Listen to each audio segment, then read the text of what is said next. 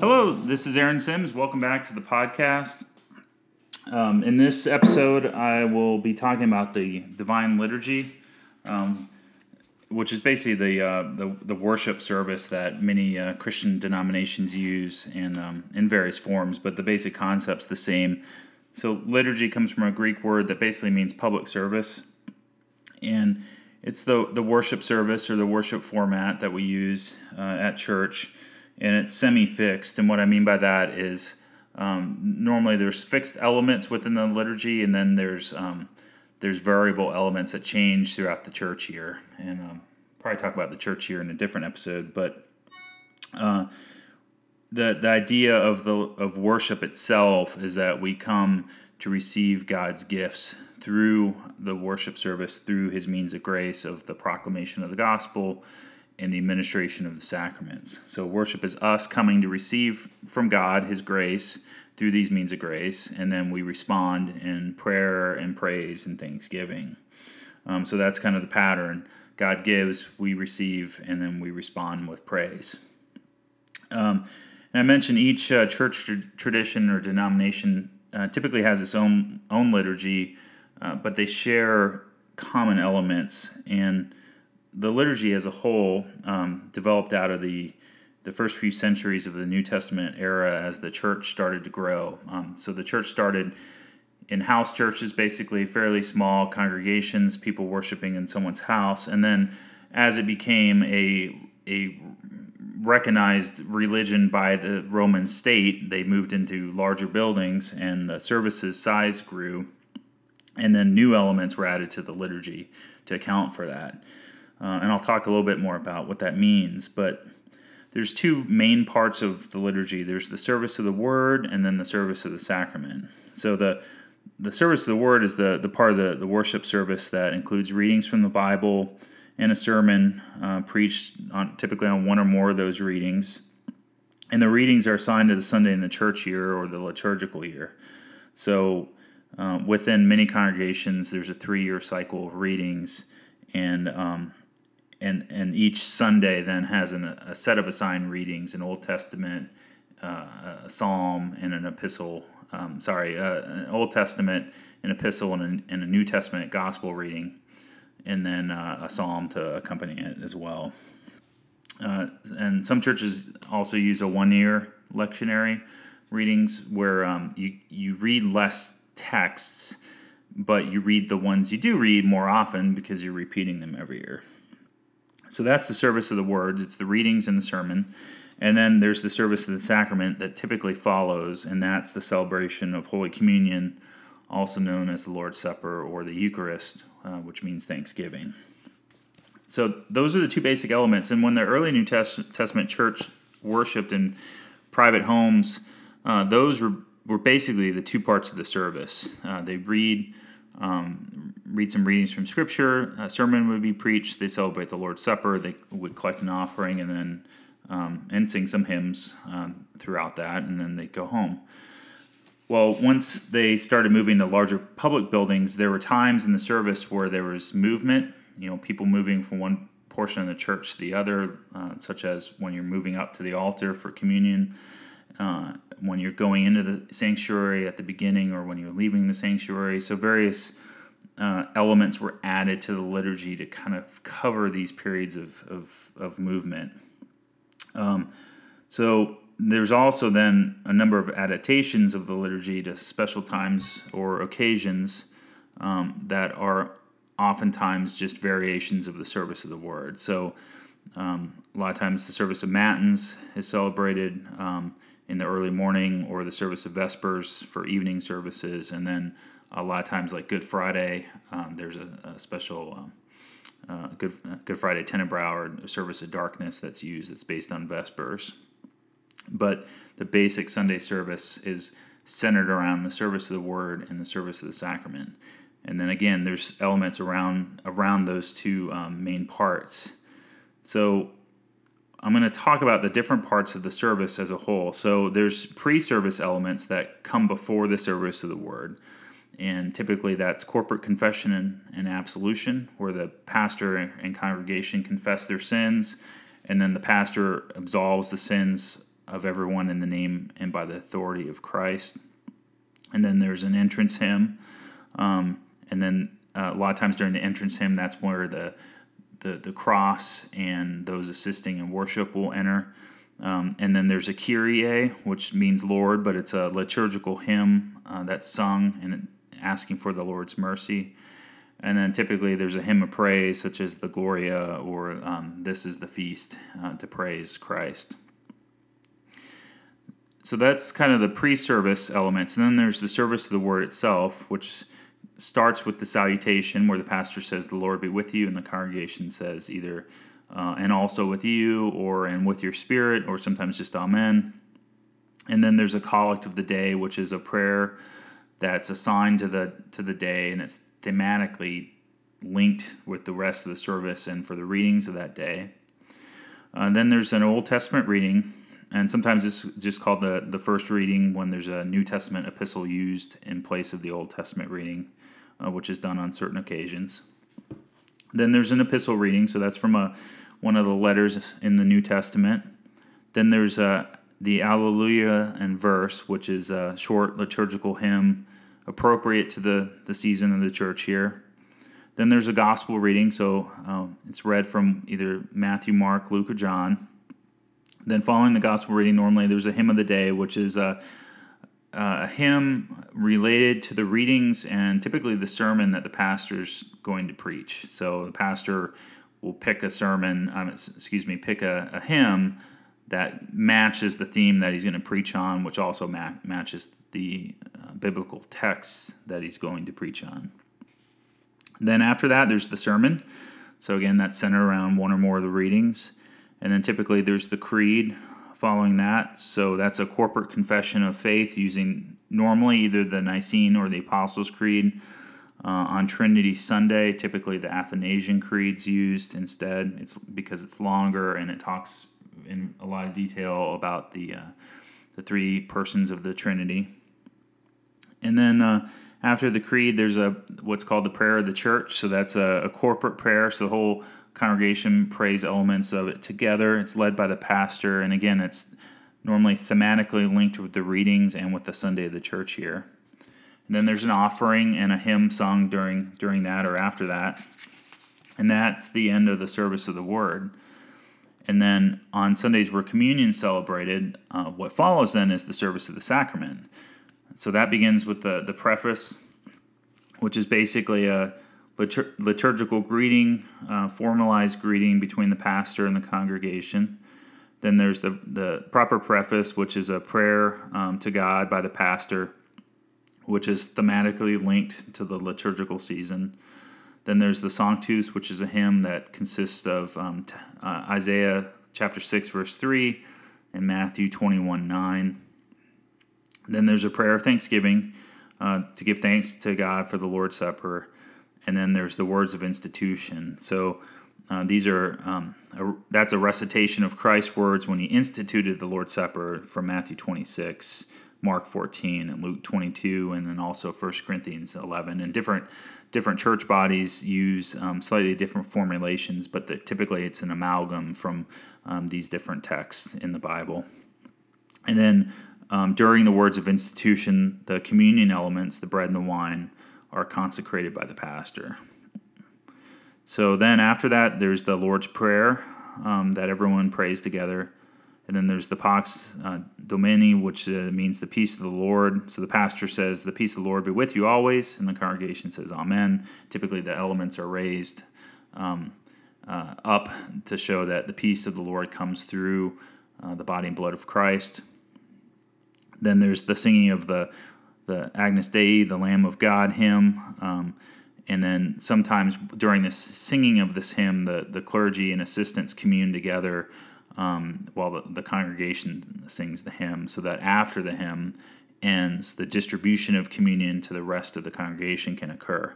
And that's where the communion elements are given to the congregation, normally at the altar. So different church bodies and congregations even have different methods of doing this. Sometimes everyone comes up all at once. Sometimes it's different rows of people who come up. But basic flow is that people come up to the altar, the bread and wine, the body and blood of Christ, are given to the communicants, and then they go, they're blessed, and then they go back to their seats. And then following communion, once everyone has communion, there's a post-communion canticle, so it's a short hymn, normally either a liturgical hymn called Thank the Lord or the Song of Simeon, also known as the Nunc Dimittis, which simply means now you dismiss. Those are sung following communion. And then there's a post-communion collect, which is a corporate prayer sung at the very end. So that's the service of the sacrament. And then after that, right before service closes, there's a couple post-service elements. There's the benediction, which is the closing blessing, and it comes from Numbers 6:24 to 26. It's also called the Aaronic blessing because it uses the words of Moses' brother Aaron. So, the Lord bless you and keep you. The Lord make his face shine upon you and be gracious unto you. The Lord look upon you with his favor and grant you peace. That's the benediction. And then normally there's a closing hymn as well, which also, again, is tied in with the readings and the Sunday of the church year. So that's the basic element of the liturgy. So there's a few nice things about the liturgy. One of it nice things is that for churches who use the liturgy, no matter what congregation you go to, there's at least elements of the service that you will recognize if you're coming from another congregation that uses the liturgy. And it also helps tie in different denominations together. So, for instance, a Lutheran service and a Roman Catholic service and an Anglican service, the liturgies are very similar, and so there's some familiarity for people among those different services. And then also, the liturgy is focused around proclaiming the gospel of Christ. So it's God giving us his grace through Christ, us receiving it, and us responding in prayer, praise, and thanksgiving. So the liturgy formulates worship around that flow of God giving and us responding. And what that also means, too, is that if the sermon is not that great or bombs or does not properly proclaim the gospel, then at least the liturgy is proclaiming the gospel. So it's kind of a safety net, if you will, that at least if you go to a service and the liturgy's used, you're at least receiving the gospel in some form.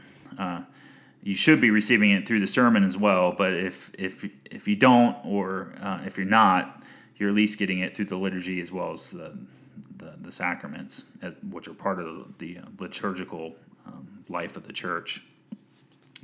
So that's the liturgy. And again, I mentioned that there's certain elements that change throughout the church year or the liturgical year.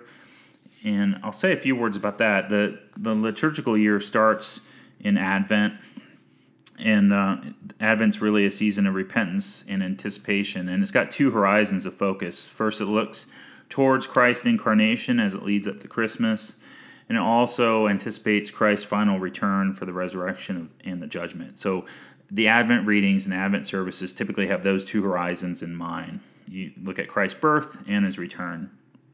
Then there's the Christmas season. Begins on December 25th with the birth of Christ, and it ends on January 5th. And these are the 12 days of Christmas, which lead up to the Feast of Epiphany. And so the season of Epiphany begins on January 6th with the feast, and that's the celebration of the Magi visiting Jesus to worship him. And the focus of Epiphany is the manifestation of Christ to the world and a revealing of who he is as the Son of God and the Savior of all nations. And a lot of cultures celebrate Mardi Gras or Fat Tuesday just prior to Ash Wednesday when Lent begins.